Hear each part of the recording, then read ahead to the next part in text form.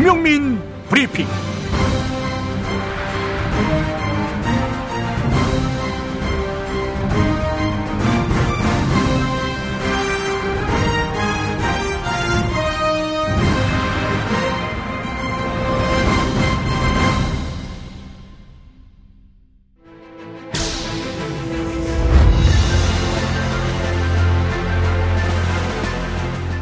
자, 정치 부심으로 함께하는 시간입니다. 화요일입니다.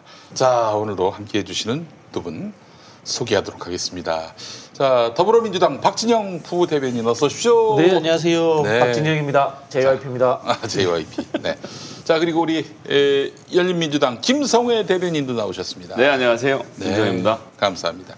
자, 정치 부심을 여러분들이 애청하시는 분들은 느낄 거예요. 매주 정말 퀄리티가 굉장히 높아지고 있다. 이런 얘기 어디 가서 들을 수가 없습니다, 여러분. 생생한 정치 현장의 밑바닥까지 상세히 훑어드립니다. 그리고 본질을 탁 낚아채요. 네. 정치 부심 즐겨찾기 하시고 늘 시청하시면 정치를 바라보는 눈이 굉장히 넓어지고 커질 것이다. 이렇게 믿어 의심치 않습니다. 자, 그래요. 어떻게 추석 연휴 잘 보내셨습니까? 네, 뭐 실컷 먹고 실컷 자고 했습니다. 네. 네, 그래요. 우리 김성회 대변인께서는 방역 지침에 따라서 아무것도 안 하고 집에서 밥만 하고 자고 먹고만 했습니다. 아, 그래요? 빈대떡 하셨어요? 아, 빈대떡을 부치려고 했는데 김치가 떨어져갖고 네, 대신 애들하고 같이 육전하고요. 네, 그 꿰는 거 정 뭐라 그러죠 이거? 고기 꿰서 산적. 예, 산적. 산적을 그 처음부터 끝까지 좀 같이 만드는 과정을 함께 고통을 분담하면서 뭐 차례를 지내지도 않았는데 아이들이 또 차례 때 추석 때니까 차례 음식이 먹고 싶다 그래서 이제 전 두 종류 붙여서 오랜만에 한우 소고기 사서 묵국 끓여서 먹었습니다. 한우 끓여 먹었어요. 세상에. 한우 육전 드셨네요. 아니 그 육전은 당연히 그 수입 쇠고기 싼 걸로 먹었고요. 형편이 어렵기 때문에 떡국만 한우로 연례 행사로 끓여 먹었습니다. 아니, 추석에도 떡국을 먹습니까? 뭐 우리 그러긴 했어요. 그냥 명절에 떡국 먹기로. 알겠습니다. 그래도 나이도 한 살 더 드시면 네, 그렇죠. 설날에 송편 먹는 것도 아주 색다른 기분이 아닐까 싶습니다. 예. 자, 그래 오늘도 우리 정치 부심 도와주시는 광고주분들 만나도록 하겠습니다. 야, 이거 여러분 웨일즈 빈 커피 원두 이걸 이제 파는 거예요. 정말 여러분들께 강력하게 추천합니다. 제가 지금 이미 맛을 봤는데 와, 기가 막힙니다. 이건 뭔가요, 원두가? 네? 원두가 이제 소개해드리겠습니다. 맛있는 커피를 찾는 분들께 강력하게 추천합니다. 이제까지 경험한 적이 없는 맛과 향을 담아낸 웨일즈 빈 커피 원두예요. 이거 커피 좋아하시는 분들, 이게 사실은 제가 2013년까지만 해도 커피는 봉지 커피 외에는 뭐 사실 가까이 한 적이 없었습니다. 쓰기만 하고 이걸 왜 먹나 싶었는데 그때 이제 딴지일보에 1년 동안 있으면서 1년은 아니었군요. 한 3, 4개월 있었나? 아니지. 2012년이었으면 거의 1년이었죠. 예. 그때 출마를 하는 바람에 거기서 낙방하고 어디 갈 데가 없어가지고 딴지일보에 쭉 있었는데 그 1년 동안에 제가 커피를 맛보면서 이제 드디어 봉지 커피에서 탈출할 수 있었습니다. 그래서 그 뒤로는 거의 날마다 이런 아메리카노를 먹으면서 이제 나름대로 커피에 대해서 평온할 수 있는 수준까지 됐는데 여러분 이제 이걸로 끝났어요. 우리 웨일즈 빈 커피 원두 이걸로 끝났어. 딴 거 필요 없습니다. 이거면 됩니다. 네. 현존하는 가장 맛있는 커피다. 이렇게 말씀드릴 수 있겠습니다. 설탕 안 탄 가운데서. 네. 웨일즈 빈의 맛있는 커피의 비결 첫 번째 생두에 있습니다. 생두. 사실 그렇죠. 웨일즈 빈의 모든 원두는 프리미엄 원두를 고집합니다. 두 번째 로스팅에 있습니다. 웨일즈 빈은 차별화된 로스팅 노하우로 커피의 향미가 정말 풍부합니다. 세 번째 숙성에 있습니다. 다른 원두 커피와 가장 차별화된 포인트인데 웨일즈 빈 원두는 최적의 숙성 과정을 거쳐서 깊은 맛과 부드러움이 남다릅니다. 직접 경험해 보시기 바랍니다. 자, 커피 전문점 웨일즈 빈의 대표님 이름이 정영진입니다. 정영진. 매불쇼의 정영진은 아니고 제가 지금 마침 매불쇼 녹음하고 왔어요. 그 정영진이가 팔이 다쳤더라고.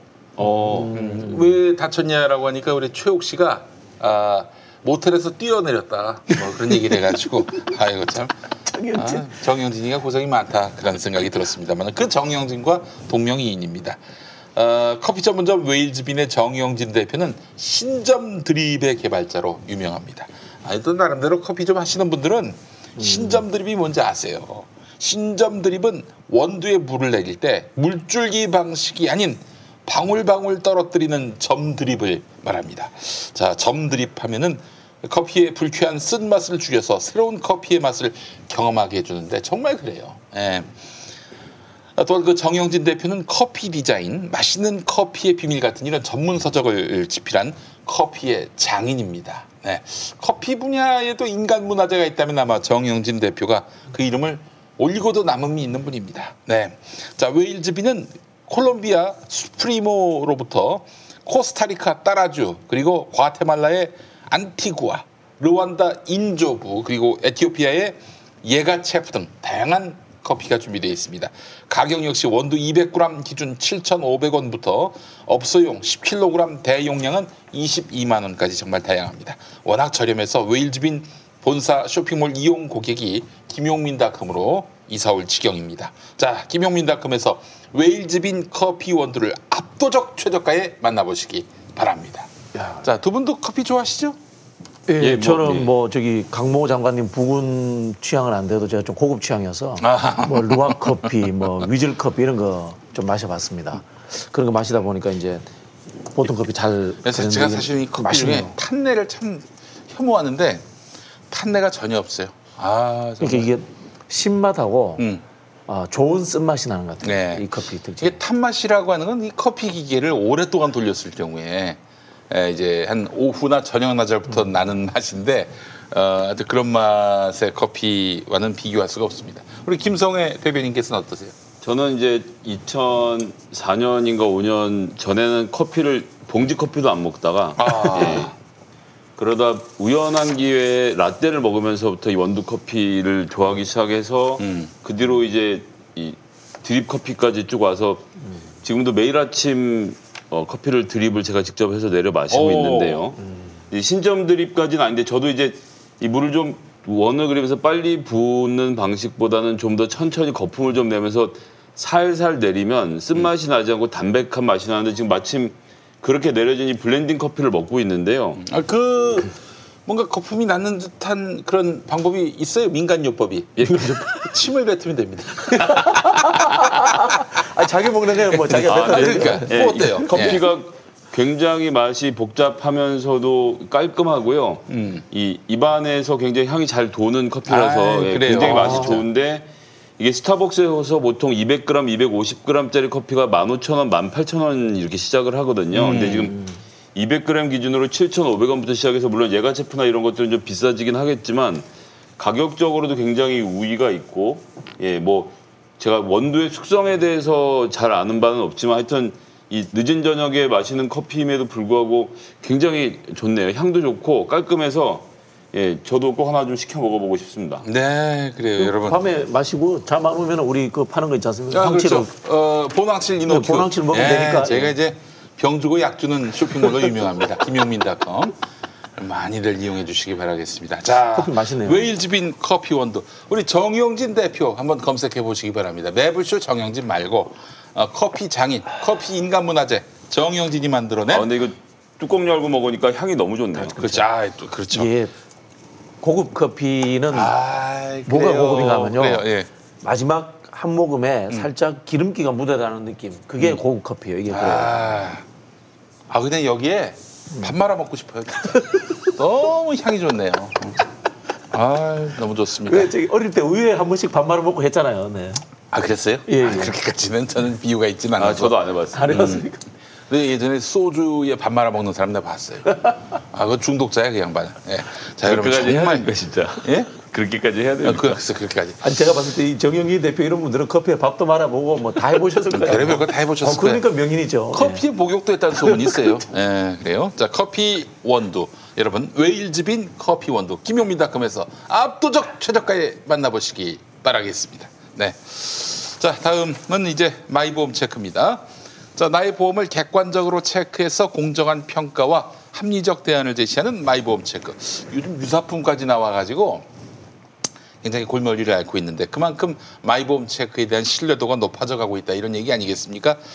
근데 이런 전화는 좀 하지 말라고 요청이 왔어요. 그 대기업들한테 이 정권이 누구한테 넘어가느냐에 따라서 자기 기업의 운명이 달라질 수 있다. 그런 보험은 없느냐. 그래서 그건 없다고 이제 잘라서 이야기했습니다. 예. 정상적으로 하면 되지. 뭘 이렇게 보험을 들려고 그래요. 자, 그런 보험 말고. 자, 마이보험 체크는 보험 가입자의 이익을 최우선으로 합니다. 그 증거, 마이보험 체크를 통해서 계약한 장기 보험의 평균 보험료가 46,000원에 불과합니다. 네, 이 얘기는 곧 비싼 보험을 팔아서 수익을 챙기려는 것이 아니라 소비자에게 가장 합리적인 상품을 판매해 왔다는 의미인데 불필요하게 비싼 거 가입하려고 하면은 마이보험 체크는 오히려 고객을 뜯어 말립니다. 또한 마이보험 체크의 상담 대비 계약 체결률은 평균 25%로 잘 나가는 대리점에 비해서 저조한 편입니다. 왜냐하면 상담 후에 강매 형식으로 소비자에게 부담을 전혀 안 주기 때문입니다. 상담 후 귀찮게 연락하는 것 그런 거 없어요. 예. 최근에 마이보험 체크를 사칭하는 사례가 여러 건 발생했다고 하는데 마이보험 체크는 상담 신청한 고객께만 전화드립니다. 절대로 무작위로 전화해서 영업하지 않습니다. 마이보험 체크를 사칭하는 전화가 있다면 주의하시기 바라겠습니다. 마이보험 체크는 최고의 보험 전문가들이 정직하고 양심적으로 여러분의 보험을 맞춤형으로 리모델링 해드립니다. 마이보험 체크에 지금 연락해서 무료 상담 받으시고 합리적 보험 설계를 받으시기 바랍니다. 홈페이지는 한글로 마이보험 체크 여기까지 한글이고 그 다음은 .com 영문자입니다. .com 마이보험 체크 .com 전화번호는 1800-7917 1800-7917이 되겠습니다. 네, 감사합니다. 아유 이렇게 도와주셔서 감사합니다. 네. 충남 금산의 넓은 인삼밭 정성농장을 일군 농부아버지 이정열 씨. 자연은 노력한 만큼 내어준다. 그 자연의 마음을 알기에 정성농장을 더불어 일구는 아들 이성규 씨도 아버지에게 배운 것처럼 정직하고 또 성실하게. 정성농장 홍삼은 인삼 재배부터 가공 판매까지 모두 책임지고 있습니다. 그래서 대한민국 1등 품질을 자부합니다. 검색창에 정성농장 홍삼을 검색해주세요. 정성농장 홍삼. 전화문의는 010-9754-6972. 오빠, 그거 아세요? 코어업을 사면 기억 안나를 준대요. 코어업은 면역력과 활력이 한 번에 들어있잖아. 거기에 숙취 해소까지? 코어업은 페루산마카의 아연 그리고 멀티비타민까지 한 번에 들어있잖아요. 거기에 면역력과 활력을 인정받은 건강기능식품이라 믿고 먹을 수 있어요. 하루 900원도 안 되는 가격에 그걸 다 챙겨준다고? 역시 코어업이네. 재구매가 많을 수밖에 없겠어. 면역력과 활력을 한 번에. 구매하신 모든 분께 기억 안나를 드립니다. 검색창에 코어업 검색하세요. 이제 정치부심 이제 본격적으로 시작할 텐데, 추석의 그 민심을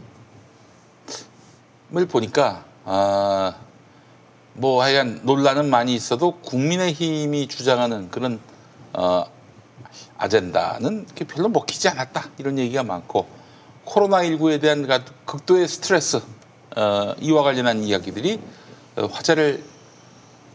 화제가 됐다 이런 얘기들이 많은데 어떻게 보세요? 두 분 명절 민심은 어떻게 돌아갔다고 판단하십니까? 명절 민심은 일단은 이제 말씀하신 대로 코로나 스트레스는 상당히 많이 이제 가지고 계시는 것 같고요. 말씀하신 것처럼 국민의힘이 이 수없이 많은 의혹 제기와 정쟁을 했음에도 불구하고 여론조사 수치상으로도 전혀 올라가지 않고 있지 않습니까? 이것 자체가 이제 국민들이 그들이 하고 있는 정쟁에 지쳐가고 있다. 뭐 이런 느낌을 받을 수 있었고요. 제가 봤을 때는 일단 국민의힘이 가장 큰 문제는 정쟁만 할 것이 아니라 자기들도 집권할 수 있던 대안의 모습, 네. 수권 정당으로서의 뭐 대표 정책 그런 것들을 내놔야 되는데 사실 뭐 공정삼법도 자기 내부에서 아직 정리가 안 되지 않습니까? 그런 부분들도 있고요. 또 두 번째로는 그것을 담을 그릇이라고 할 사람이 없는 거, 대권주자가 없는 거 이런 것들 때문에 이 당이 지지도가 올라가지도 않고 그렇게 난장판을 침에도 불구하고 계속해서 일정 간격 한 10% 이상 차이 나는 걸로 제가 알고 있는데요. 민주당과 그렇게 계속 유지되는 걸로 그렇게 뭐 분석이 될 것 같습니다. 네, 우리 김성회 대변인님. 일단 뭐 명절 민심에서 핵심은 지금 그 국민의힘의 문제 제기는 결국 두 가지 아닙니까? 그러니까 아이가 아파서 무릎을 째고 수술을 해서 꼬맸는데 사흘 더 특혜를 받은 것 아니냐. 이거 하나하고 장관 본인도 아니고 장관 남편이 그 요트를 사러 외국에 나간 것에 대한 지금 뭐 국정감사 특검 뭐 오만 문제제기를 다 하겠다고 지금 벼르고 있는데 네. 이게 딱 들을 때는 화가 나기도 하겠죠, 사람들이. 뭐 그랬단 말이야. 이런 화가 나긴 하겠지만 조금만 침착하게 생각해보면 이게 나랑 무슨 문제지? 예, 이렇게 되는 거죠. 실제 중요한 것은 먹고 살기가 어렵고 당장 다음 달에 월세를 어떻게 내나를 걱정하는 그렇지. 사람들에게 이런 식의 공정의 레토릭은 먹히지 않거든요. 그리고 추석을 지나서 바로 이제 국정감사가 시작되는데 국정감사라는 것은 사실 문재인 정부의 실정을 공격할 수 있는 아주 좋은 찬스입니다. 네. 예. 뭐가 있는지 잘 모르겠지만 있다고 하면 들춰내고 공격할 수 있는 좋은 포인트인데 이 소중한 시간을 두 여성 장관, 추미애 장관과 강경화 장관을 망신 주는데 사용하겠다라고 벼르고 있다는 자체. 이 자체에 대해서 국민들이 그러니까 국민의힘의 아젠다에 대해서는 아예 관심이 없었던 것이 이번 추석 민심이 아니었나 저는 일단 좀 그렇게 평가를 해보겠습니다. 네, 그 아까 박진영 대변인도 말씀하셨지만은 이 야권의 난조는 대권 주자 부재에 있는 게 아닌가 하는 생각이 들고요. 네. 사실 근데 이제 국민의힘이나 뭐 국민의힘밖에 없군요. 원내정당은 원내정당이 아니라 이제 교섭단체는 그 국민의힘은 그냥 뭐 야당 계속하지 뭐 정권만 욕하면 되니까 내 국회의원 자리나 유지되면 그만이지. 여기에 많이 함몰돼 있을 거라는 생각이 듭니다. 사실 집권할 마음이 없는 게 아닌가 싶을 정도인데 그러나 조중동은 다릅니다. 조중동은 달라요. 이 정권이 이게 계속 저쪽으로 가면은 이건 진짜 영업적 타격이 크죠. 불안한 삶을 살 수밖에 없는 거 아닙니까? 그 방송통신위원회로부터 재허가 심사를 받게 되면은 그때마다 그냥 눈치 봐야 되고 벌점 관리해야 되고 물론 한 번도 조중동에게 이렇다 할 위협이 된 적은 없었습니다만은 그래서 조중동은 도리어 국민의힘보다도 더 대권 주자 키우는데 야권의 대권 주자 키우는데 혈안이 될 것 같은데 지난 연휴 기간에 TV조선에서 안철수 스타 다큐가 나왔어요. 안철수를 키우려고 하는 게 아닌가 그런 의혹도 이런 어떤 그 가능성을 점치는 분들이 많습니다. 어떻게 보십니까? 차라리 뭐 정치하시진 않겠지만 뭐 나훈아 씨를 영입을 하든가. 나훈아 그래요. 시청률 29%. 그러니까 뭐 예. 안철수 씨는 흔히 아는 말로 우리 참 속된 표현입니다. 뽀록 났지 않습니까? 뭐 미천이라는 게. 그런데 이게 말하자면은 민주 진보 진영 쪽에 계신 분들, 지지하시는 분들, 혹은 뭐 거기에 속한 정치인들은 이미 다 안철수의 민낯을 다 봤는데 저쪽은 다르다고. 아니 그 안철수 씨 요즘 이제 뭐 목에 힘을 팍 줘서 이야기하잖아요. 네. 좀 웃겨요, 솔직히. 네. 굉장히 좀 웃기는 짬뽕 비슷하게 됐다 이런 느낌을 받고 있고 저는 조중동이 진짜로 좀 하려면은 거기 이제 고만고만한 선수들 데려다가 좀 과외 수업이라도 좀 시켜야 된다는 과외 수업. 생각이 들어요. 누가 가르쳐요? 아니 그 조중동이라도 좀 조중동 뭐 데스크더라도 나와서 김대중 지필이 가르쳐요? 가르치는데 그렇게 좀 해야 된다는 생각이 드는 게 네. 제가 한번 평을 해보면 원희룡 지사 같으면은 도지사를 했잖아요. 도지사 했던 경험으로서 이야기할 게 얼마든지 있잖아요. 네. 우리 그때면 뭐 이재명 지사든지 김경수 지사든지 도정을 하면서 자기가 성공한 사례들을 가지고 한단 말이에요. 그런 이야기 하나도 안 해요. 쓸데없는 북한 이야기 나오는데 같이 자기도 끼어들어서 싸우고 이런 짓을 해요. 네. 이게 사실은 이제 북한 이야기는 주요 이슈에서 지지율 올리기 어렵다는 게 판명 나버렸거든요. 글쎄 말이에요. 또 한편으로 유승민 씨도 보면은 좀 답답한 게 경제 전문가면은 경제 이야기를 해야 되잖아. 네. 여기도 또 반복적인 어떤 것만 나오면은 막 거품을 물어요. 이분도. 경제는 조금 좀 전향적인 면이 있는데 이 양반이 그러니까요. 국방 분야에는 아주 극우적 그렇더라고요. 스탠스를 예. 계속 지키고 있어요. 예. 그래서 제가 이제 이분들이 생각하는 정쟁, 북한 색깔론 이런 걸로는 되지 않아요. 뭐 이게 공공연한 비밀인데 경제 이야기 해야지 먹히거든. 네. 저쪽 당은 솔직히 이게 자기들의 전신이 군사 정권이지만 한편으로 자기들 표현으로 좋게 표현해서 산업화 세력 그렇게 그렇죠. 이야기하잖아요. 예. 그러면 이제 자기들이 경제는 좀 한다라고 이렇게 국민들이 생각할 수도 있단 말이야. 그러면 경제 정책을 갖고 이야기를 해야 되는데 꼭 자기들이 제일 못하는 북한 문제, 그다음에 쓸데없는 이 제일 공정하지 않았던 후예들이 공정 문제 이런 걸 갖고 나오니까 국민들이 이렇게 야 너네 똥 묻은 애들이 뭐 겨 묻었다고 욕하는 게 받아들이지 않는 거예요. 돌아가신 그 정두원 의원 말이 또 생각이 납니다. 사람이 없다. 사람이 없다. 그 지금의 인재가 없는 것뿐만 아니라 오려는 사람도 없다. 오려는 인재도 없다. 그런 말씀을 했었어요. 살아계실 때.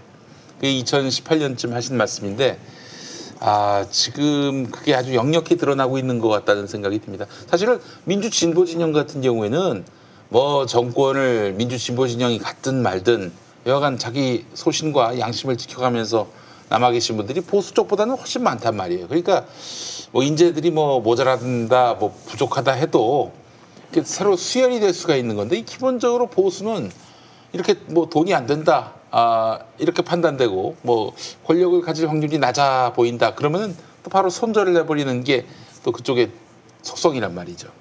김성회 대변인님 어떠세요? 보수적인 분들이 국민의힘에 안 가고 있죠. 그것이 이제 정도원 의원님의 말씀도 참 맞는 말씀인데, 18년 말씀이라고 하시니까 네. 2020년 공천이 어땠습니까? 조수진, 김웅, 네. 신원식, 네. 지금 이런 사람들이 들어온 거잖아요. 그때 황교안이 한 거 아니에요? 황교안이. 그렇죠. 네. 그게 바로 20대 국회에서의 본인들의 평가였던 겁니다. 새님 같은 관료들 말고 싸울 수 있는 사람을 뽑자고 해서 뽑아놨는데 문제는 뭐냐 하면 지금 보수 진영 전체가 갖고 있는 비전과 아젠다가 없다는 거예요. 제가 뭐 제 방송에서도 얘기를 했었습니다만 자꾸 박정희 얘기하지 말고 북방 외교를 해서 중공과 소련과 교역에 물꼬를 튼 노태우 대통령을 차라리 칭송을 해라. 그러니까 그러한 어떤 비전, 이 나라를 어떻게 끌고 가겠다라는 보수로서의 커다란 비전을 만들고 그 비전에 적합한 사람들을 찾는 과정이 필요하거든요. 그래서 뭐 비교는 좀 이상하지만 노무현 대통령 임기 말에 뭐 저를 포함해서 많은 사람들이 노무현 대통령의 실정을 비판하고 언론들이 물어뜯고 이러던 와중으로 돌아가 보면 저희가 뒤늦게 후회하고 땅을 쳤지만 노무현 대통령 때 잘 돌아가던 경제가 잘 안 된다라고 생각을 했고 많은 국민들이. 글쎄요. 그래서 전과범이라도 좋으니 경제를 살릴 사람을 찾자라고 하면서 이명박에게 표가 쏠렸던 거잖아요. 그렇죠. 그렇죠. 그럼 지금 보수가 문재인 대통령에게 하고 있는 공격이 뭐냐? 넌 잘 모르겠어요. 니네가 공정을 얘기하는데 보니까 너 아들한테 안 공정했지. 뭐 이런 거거든요, 지금. 그렇지. 좀 뭔가 큰 그림에서 문재인 정부가 국가를 이렇게 운영하려고 하는데 그건 진보가 얼치기 소리를 하고 있는 거다. 사실은 이렇게 가야 된다라는 큰 그림을 내놓고 그 그림에 적합한 사람이 나와서 나한테 키를 한번 잡게 해주셔라고 얘기를 해야 되는데 기껏해야 장관이 아들을 어떻게 관리하는지를 현미경처럼 들여다보는 것이 자기의 일이라고 생각하는 저 집단에게 보수적으로 비전을 갖고 있는 정치인들이나 전문가들이 아예 외면을 하고 있는 거죠. 그런 상황이라서 난망이다. 뭐 지금 나와 있는 사람들이 그래서 결국은 이렇게 돌고 돌아 홍준표로 간다. 이런 얘기가 나오고 있는 지경이고, 예, 김종인 위원장은 그걸 막기 위해서 고군분투하고 있고, 근데 김종인 위원장이 자꾸 공정경제 3법을 뭐 같이 하느니 뭐 경제민주화를 하느니 이런 얘기가 불편해진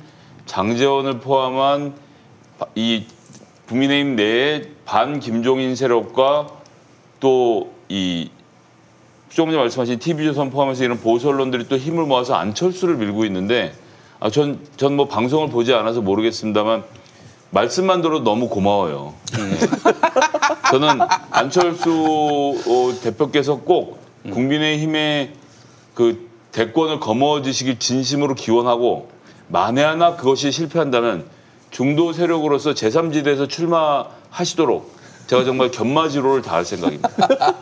아마 그 국민의힘 가다가 또 철수할 거예요. 가다가 철수하실 것 같고. 그러니까 조금 더 볼륨이 커진 다음에 철수를 해서 제3지대를 구축하면 그럼 민주당의 후보는 뭐 전화 김용민 씨가 나가도 가능할 만큼 구도상으로는 안철수 라는 사람이 주는 안정감이 사실 어마어마합니다. 아니 여러분 저 우리 정치부심의 두 패널들의 말씀에 귀를 기울이실 필요가 있는 게 김종인이 대권을 꿈꾸고 있다. 여기서 제일 먼저 얘기했거든요. 네네네. 사실 몰랐어. 아니 김종인 그 양반이 팔순됐는데 무슨 대권이야. 다들 그럴 때 우리는 그 사람 지금 저러는 게 대권에 나가려고 하는 것이다. 대권을 꿈꾸고 있기 때문이다.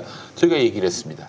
자 이제 많이 굳었죠 그 얘기가? 그렇죠. 이미 이제 통설이 돼가지고 통설이 됐어요. 떠돌아다니고 있죠. 여기서 제일 먼저 들으실 수가 있는 거예요, 여러분들. 저는 이제 우리 김성애 대변인 말씀드리면서 아까 이제 신원식, 조수진 이런 분들 이야기를 하셨는데요. 보수라고 보기 어려운 지금 지경으로 가고 있다 국민의힘이. 네네. 보수의 원래 원조 뜻이 이런 겁니다. 품격, 원정주의 이런 게 이제 보수의 기본적인 가치인데 글쎄 말이에요. 이분들한테는 어떠한 품격도 저희들이 보기에는 기대할 수가 없어요. 느낄 수가 없어요. 네. 제가 요즘 이제 논평을 좀 자주 쓰는데 쓰다 보니까 옛날 그 박상천, 박희태 이런 사람들이 생각나더라고요. 아, 두 대변인. 네, 두 대변인 거의 만담으로 재밌잖아요. 그 두 대변인 만담하는 걸 우리가 보는 재미가 있었다고요. 네. 우리 내로남불이라는 이야기를 제가 알기로는 이게 아마 박희태 대변인이 만든 말일 겁니다. 박희태가 만든 게 많아요. 폭탄주도 박희태가 만들었고. 네, 그렇죠. 예. 하여튼 이런 좀 과거에 이회창 총재만큼의 품격이라도 있는지 과연 이분들이 없어. 그런 생각이 들기 때문에 국민들이 이분들이 아무리 떠들고 난리를 쳐도 쳐다봐 주지 않는 거예요. 네.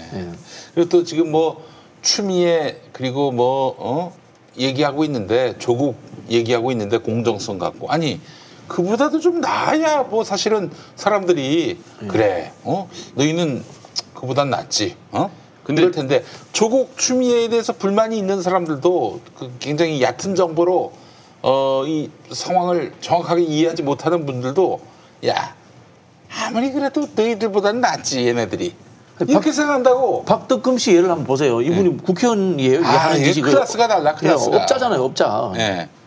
근데 박덕금 씨가 업자인 것도 저는 이제 그렇고 그런 사람을 국토교통위로 3선원인데 또 보내줬다는 것은 3선이 해당 상임위 가면 상임위원장 하라는 얘기거든요. 상임위원장 될 뻔했네요. 네.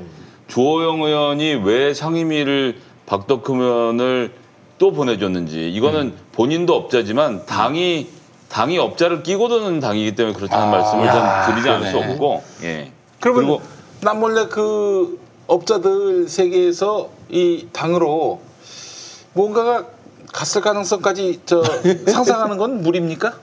아니, 그건 다 하고 있는 상상 아닙니까? 예. 업자가 당이나 개인에게 할 수 있는 정치인에게 할 수 있는 기여가 뭐가 있을지를.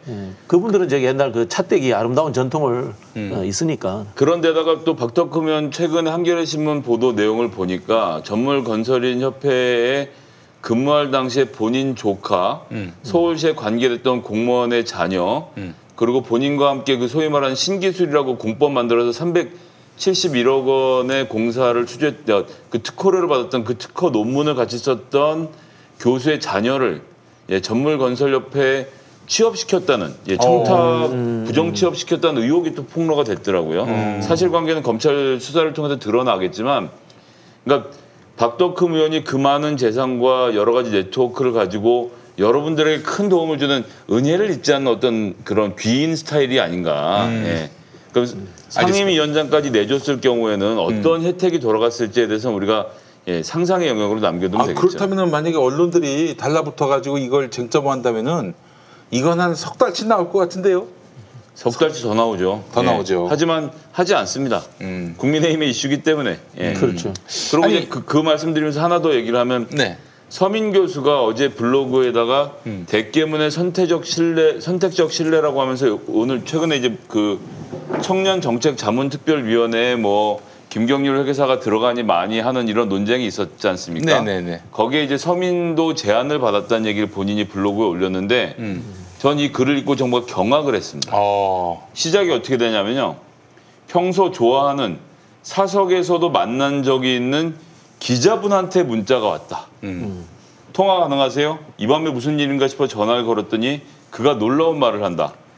나더러 국민의힘 청년정책자문특별위원회에 합류해달란다. 기자가? 네, 기자가. 혹시 저기 그 국민의힘 당보 기자는 아니고? 아니죠. 예. 여기서 나오죠. 평소에 좋아하는 그 사석에도 만난 적 있는 기자분이라고 하는데 그러니까 끝까지 안 하겠다라고 뭐 이 대깨문들이 나를 공격할 거니까 난 안 하겠다. 내가 한 자리 받아 먹으려고 이렇게 했다라고 말할 테니까 안 하겠다라고 했더니 맨 끝에 이렇게 문장이 끝나는데 이게 정말 경악했습니다. 김종인 대표가 이번엔 진짜로 뭔가 해보려고 한다고요.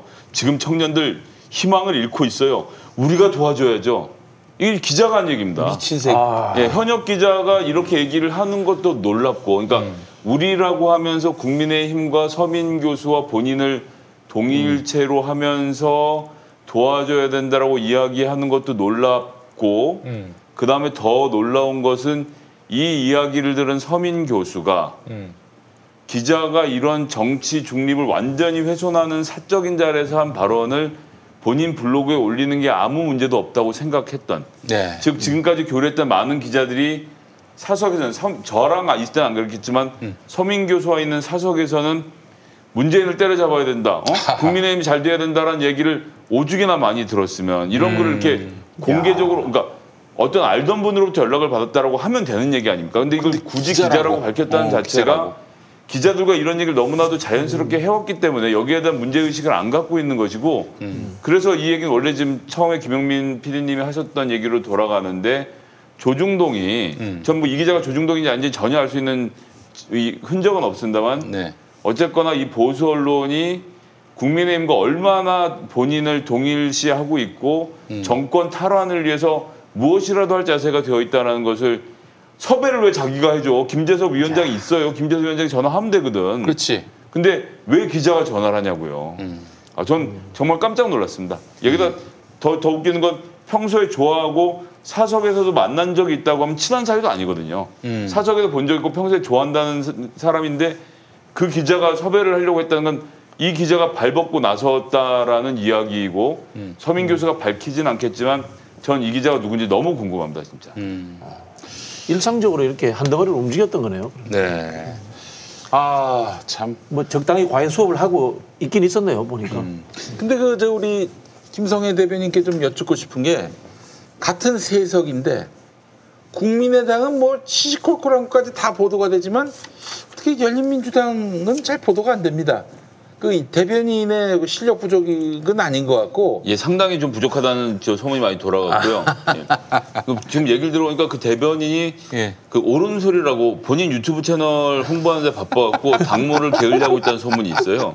예. 최근에 또 그 구독자도 정체가 되고 있어서 김용민 TV에 나가서 구독자를 빨아와야 된다는 좀 사명을 갖고 있는 것 같더라고요. 예. 구독자 수를 좀 우리 시청자들이 늘려주시면은 당무를 더 열심히 하시겠네요. 그렇게 되겠네요. 예. 아니 나는 그거보다도 이게 안철수를 밀어주기 위해서, 아니 정치적 무게감이 이제 거의 제로에 가까운, 이미 다 검증이 된 안철수를 자꾸 이렇게 띄우는 게 어떤 그 언론들의 정치적 의도가 있는 게 아닌가, 그런 생각이 좀 들거든요. 야당에서 키울 수 있는 모든 사람, 잠재적 대권주자들을 키워주겠다는 생각을 하는 것이고요.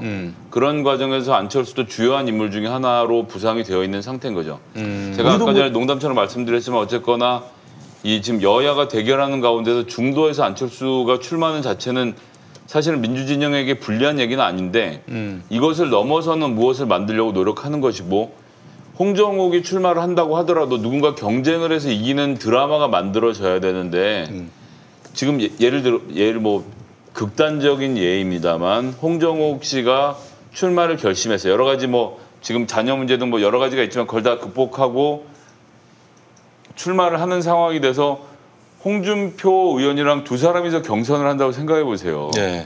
그 경선을 누가 쳐다보고 있겠습니까? 그러니까 좀 더 이 그림이 풍성해지려면 야권에 동원 가능한 모든 자원들을 대권주자로 만들어야 되는 것이고, 거기에서 안철수 대표도 중요한 역할을 할 것이라는 기대를 가지고 하는 건데, 그래서 같은 의미에서 최근에 안철수 대표가 최고위에서 하는 발언 등을 보면 수위도 굉장히 높아지고, 막말 있는데 막말을 하지 않는 신사적인 캐릭터를 완전히 버렸잖아요. 이거는 팀이 붙어서 코치가 들어갔다, 이렇게 좀, 그러니까 뭐 지난번에도 농담처럼 말씀드리면 김종인 비대위원장이 자꾸 중도로 가니까 황교안이랑 비슷한 포지션에서 국민의힘을 집어삼키려는 노력의 일환으로 이런 컨설팅이 들어가서 안철수 대표가 모든 문제에 대해서 극중적인 발언을 끝내고 극우적인 발언으로 돌아선 게 아닌가. 저는 좀 이렇게 좀 아니 근데 분석을 해보겠습니다. 어울리는 사람이 해야지. 또 그런 발언을 할 때는 점점 뭔가 그 톤이 바뀌어가는 과정이 있어야 되는데 갑자기 막말 정치 안 하겠다는 사람이 어느 날 갑자기 막말을 하니 이걸 너무 멀미가 날 만한 일이에요. 서울대 가는 최고의 기술은 아버지가 시킨 대로 열심히 공부하는 거예요. 그 안철수 대표는 전형적으로 아버지가 시킨 대로 하다가 그 부인이 시키는 대로 열심히 하는 좀 그런 어떤 종류의 그러니까 본인의 내공을 쌓아서 그것을 발현한다기보다는 약간 주문하는 대로 사는 형의 인간이 아니었나라는 좀 약간은 건방진. 어쨌든 뭐 최근에 공부를 해서 그런지 연기력은 굉장히 는 것 같아요. 안철수 대표가. 그 연기력이 전에도 한번 사극톤이야, 사극톤. 그 예전에 대선 때 그랬습니까? 이거 그것도 굉장히 훈련이 된 거거든요. 그때보다 지금 좀 더 부드러워요. 좀 자연스러운 좀 이제 사극톤으로 이렇게 목소리가 나오더라고요. 그 학습 능력은 탁월하다. 제가 그거 인정하겠습니다. 외우는 수준이겠죠, 외우는 수준. 그러니까 이게 그 막말을 하더라도 진짜 이 사람이 뭐 분노가 일어가지고 했다기보다는 시켜서 하는구나 이런 느낌이 고충받아서 하는 거죠. 근데 최근에 보면은 이게 목소리를 키우면서 톤 높이면 눈을 불안할 것까지 되더라고요. 눈이 탁 커져요. 이 사람이 연기력이 상승했구나. 이런 느낌이 확 오더라고요. 저는 근데 우리 그 열린민주당에서 최강욱 대표님도 좀 업이 됐으면 좋겠어요. 뭐 어디 장으로 나온다 이런 소문도 좀 돌고 그렇게 했으면 좀 더 좋지 않을까. 아니 근데 내가 봤을 때는 열린민주당이 그런 노력을 해봐야 기사로 안 써줄 것 같아. 근데 이제 김영민 브리핑에서도 뭐 그런 얘기 나오는 거 저도 봤습니다만 이제 최강욱을 대권 주자로 키워야 된다 이런 주장이 이제 아예 일리가 없는 건 아닌데 기본적으로 대권 주자는 키우는 게 아니고 그러니까 대권 주자는 본인이 되는 게 아니고 국민들이 키우는 거거든요. 그렇지. 그 과정은 정말로 미묘하고도 미묘해서 그 개인이 대권 출마 선언을 한다고 해결될 문제는 아니라고 봐서 그런 부분에 대해서는 좀 더 다른 노력이 필요하다고 보고 저는 지금 계속 질문이 들어와서 저도 답변 드리기가 좀 어렵긴 합니다만 최강욱 대표가 일단은 법사위인 본인 본진으로 돌아가서 좀 활약하는 모습을 좀 하루라도 빨리 봤으면 좋겠는데 국정감사 이미 시작이 돼서 국감이 끝나고나 좀 움직일 수 있지 않을까 싶습니다. 그래요? 아까 이제 안철수 대표의 주위에 이제 팀이 붙었다 이런 이야기를 하셨는데 저는 이제 최강욱 대표 같은 경우에도 이제 저도 이제 후배뻘이고 이제 김성애 대변인도 후배인데 후배들이 이렇게 밀어줘야 돼요. 밀어서 절벽 위로 올려가는 거야. 몰고 가는 거야. 저 먼 데를 보십시오 하고 밀어보는 거야. 밀어보는데 이분이 날개가 있는 사람이면 날아가는 거예요. 날개가 없으면은 추락이지. 그러면은 내 순서가 한 단계 당겨지는 거예요. 아니 그건 농담인데 어쨌든 간에 기가 막힌 전략인데요. 더 열심히 밀어야 되겠어요. 그러니까 어쨌든 간에 후배들은 이렇게 선배를 자꾸 큰 그림을 그려서 큰 정치를 하시도록 이렇게 선배들을 자꾸 붐업을 해줘야 되는 게 또 후배들의 역할인 것 같아요. 제가 보기에는. 알겠습니다. 아니 갑자기 우리 트럼프 형님이 그 코로나19로 인해서 확진 판정을 받았는데 아니 어떻게 이번 사흘 만에 태어날 수가 있는 건지. 이게 아무래도 지금 여론조사가 트럼프한테 별로 도움이 안 되니까 굉장히 악재가 돼버렸으니까 동정 여론이 좀 일 법도 한데 그런 게 전혀 감지가 되지 않으니까 서둘러 선거 운동에 나선 것 아닌가 하는 생각이 드는데 어떻습니까? 지금 처방된 상황들을 쭉 보면 그 고강도의 약품을 섞어서 처방을 하고 있어요. 특히나 이제 병원에 가면 VIP는 꼭 살려야 된다는 생각에 신약 위주로, 센 약 위주로 처방을 하는데 이 과정에서 무슨 문제가 있냐면 저도 의학적 지식은 없어서 신문 기사를 뉴욕 타임즈 등의 신문 기사를 기초로 말씀드리는 거라 정확하게 말씀 못 드리겠지만 스테로이드제가 다량 고강도로 투여된 것으로 지금 그 주치의가 설명을 했습니다. 근데 스테로이드제를 고강도로 맞으면 기운이 빵 나요. 순간적으로. 여러분들도 스테로이드제 다 맞아보셨죠? 김용민 PD님 맞아보셨습니까? 그게 뭔가? 옛날 그 야구 선수들 맞았다고 해서 문제 일으켰던 거죠. 그러니까 보통 운동 선수들이 맞는 근육 강화제로 스테로이드제를 알고 계신데 근육통 생기고 이럴 때 이걸 낫게 해주는 걸로 알고 있는데 우리가 대한민국 국민이면 스테로이드제를 다 맞아봤습니다. 언제 맞냐면 몸살 감기 걸리면 가서 병원 가서 주사 맞죠. 몸살에 몸이 비들비들하면 병원에 가서 주사 맞으면 주사 받고 나면 갑자기 몸이 가뿐해지는 걸 느끼잖아요. 그게 스테로이드제를 맞는 거예요.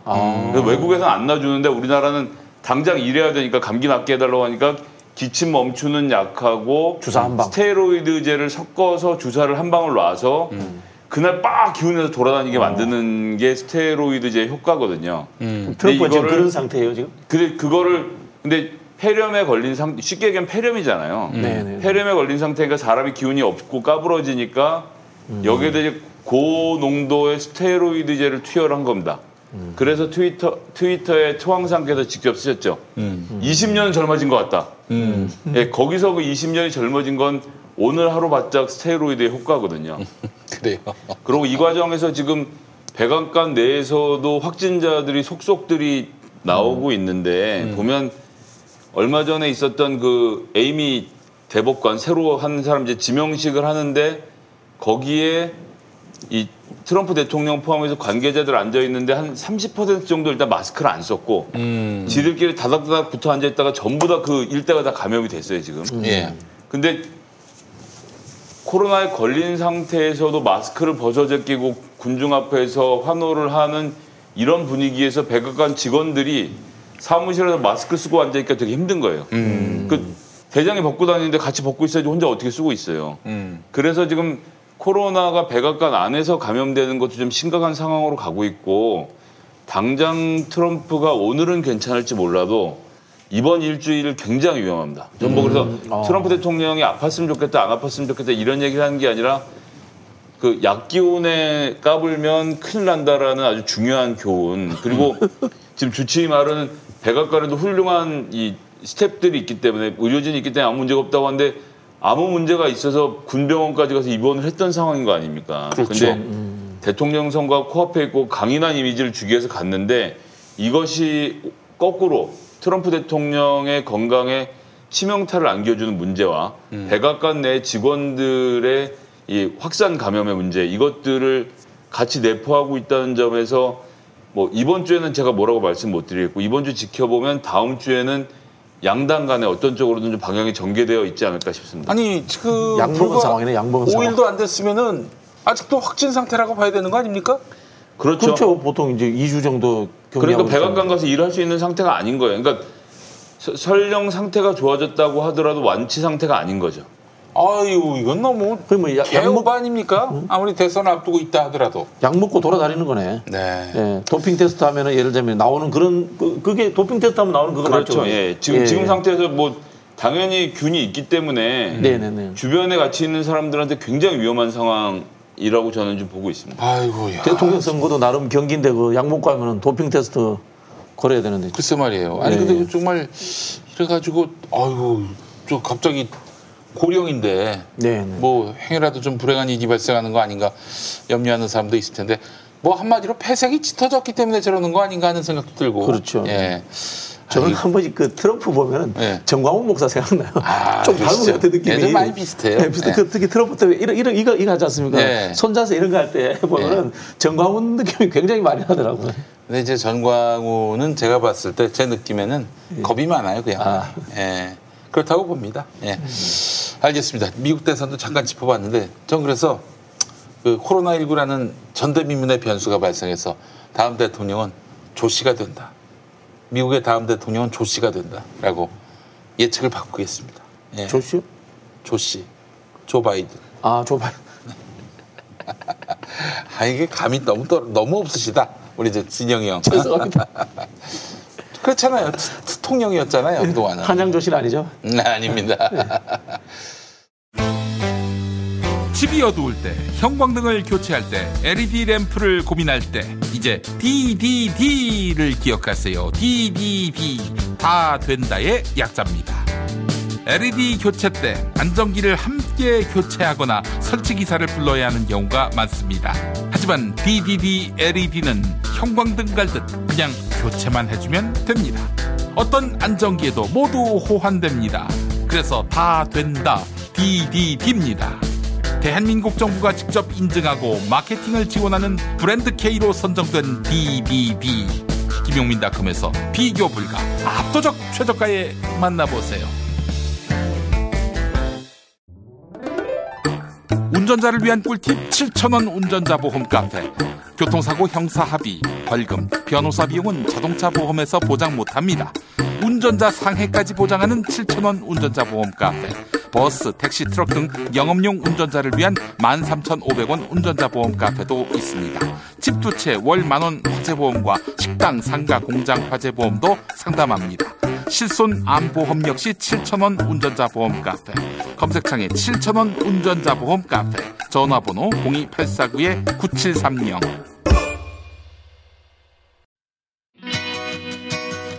서울 홍대 앞 작은 모임 공간 알고 계시나요? 스튜디오 벙커원. 100석 규모의 콘서트홀, 갤러리, 방송 스튜디오, 그리고 카페까지. 스튜디오 벙커원에서 아름다운 꿈이 익어갑니다. 북콘서트, 파티, 세미나, 작은 음악회, 전시회, 유튜브 팟캐스트 녹화, 녹음까지 여러분을 위한 공간 스튜디오 벙커원. 문의는 네이버 블로그 영문 스튜디오 벙커원. 자, 그리고 미국 대선도 잠깐 짚어봤는데 우리 한반도에 아주 직격탄이 되기 때문에 미국 대선도 짚지 않을 수가 없습니다. 이 정치 불신. 이제 한편 바이든 이제 되고 나면 어떻게 될지 걱정되는 게 민주당 정권이 이제 오바마 때 흔히 하는 이제 전략적 인내. 네. 이게 이제 별 진척이 없는 거예요. 그래도 네, 그런 상황을 할 때 걱정이 되는데. 트럼프가 대화의 장으로 김정은 위원장을 끌어냈으니 그렇죠. 아마 뭔가 좀 그 과거와는 다른 행동을 취하지 않을까 싶은 생각입니다만. 트럼프가 정상회담을 했기 때문에 다음 대통령도 그 정도 레벨에서 다시 시작하려고 하겠죠, 그죠? 그렇죠. 예. 네, 그렇게 좀 되었으면 좋겠어요. 예. 우리 정부는 뭘 해야 될까요? 그 남북 관계. 아니 이제 그 전략적 인내라는 부분에 있어서는 어떤 상황이 존재하게 되냐면 한국이 가지고 있는 이 중간 허브 균형자로서 역할이 강조됩니다. 저기 문재인 대통령 이야기하셨던 운전석에 앉아서 뒤에 두 사람을 태운다, 조정한다는 역할이 더 강조되는 그게 전술이기 때문에 우리한테는 한국에서는 오히려 더 우호적일 수 있죠, 그 상황들이.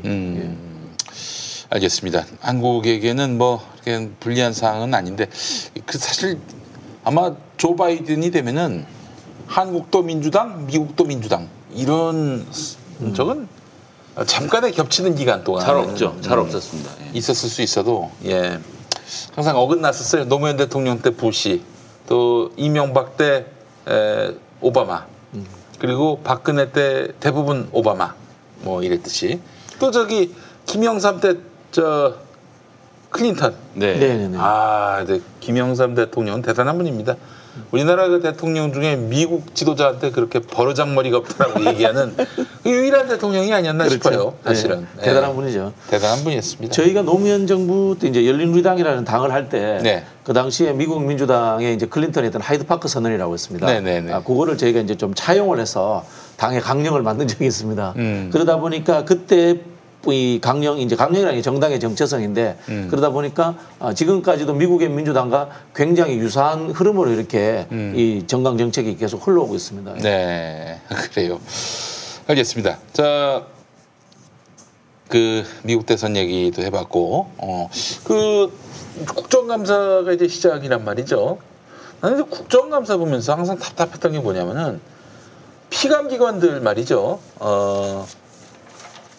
재수가 없으면은 이런 때 뭐 이렇게 말하자면은 문제가 되는 야당이 공격하기 좋은 이슈가 발발했을 때 답이 됩니다. 그런 피감 기관들은. 근데 비리도 많고 부정도 많고 그래서 혼쭐이 나야 하는데 다른 이슈 때문에 같이 감사받는 다른 피감 기관의 의원들의 이목이 쏠리면 이쪽은 그냥 무사 통과, 프리패스, 1년에 한 번 하는 감사인데 이거 좀 바꿔야 되지 않습니까?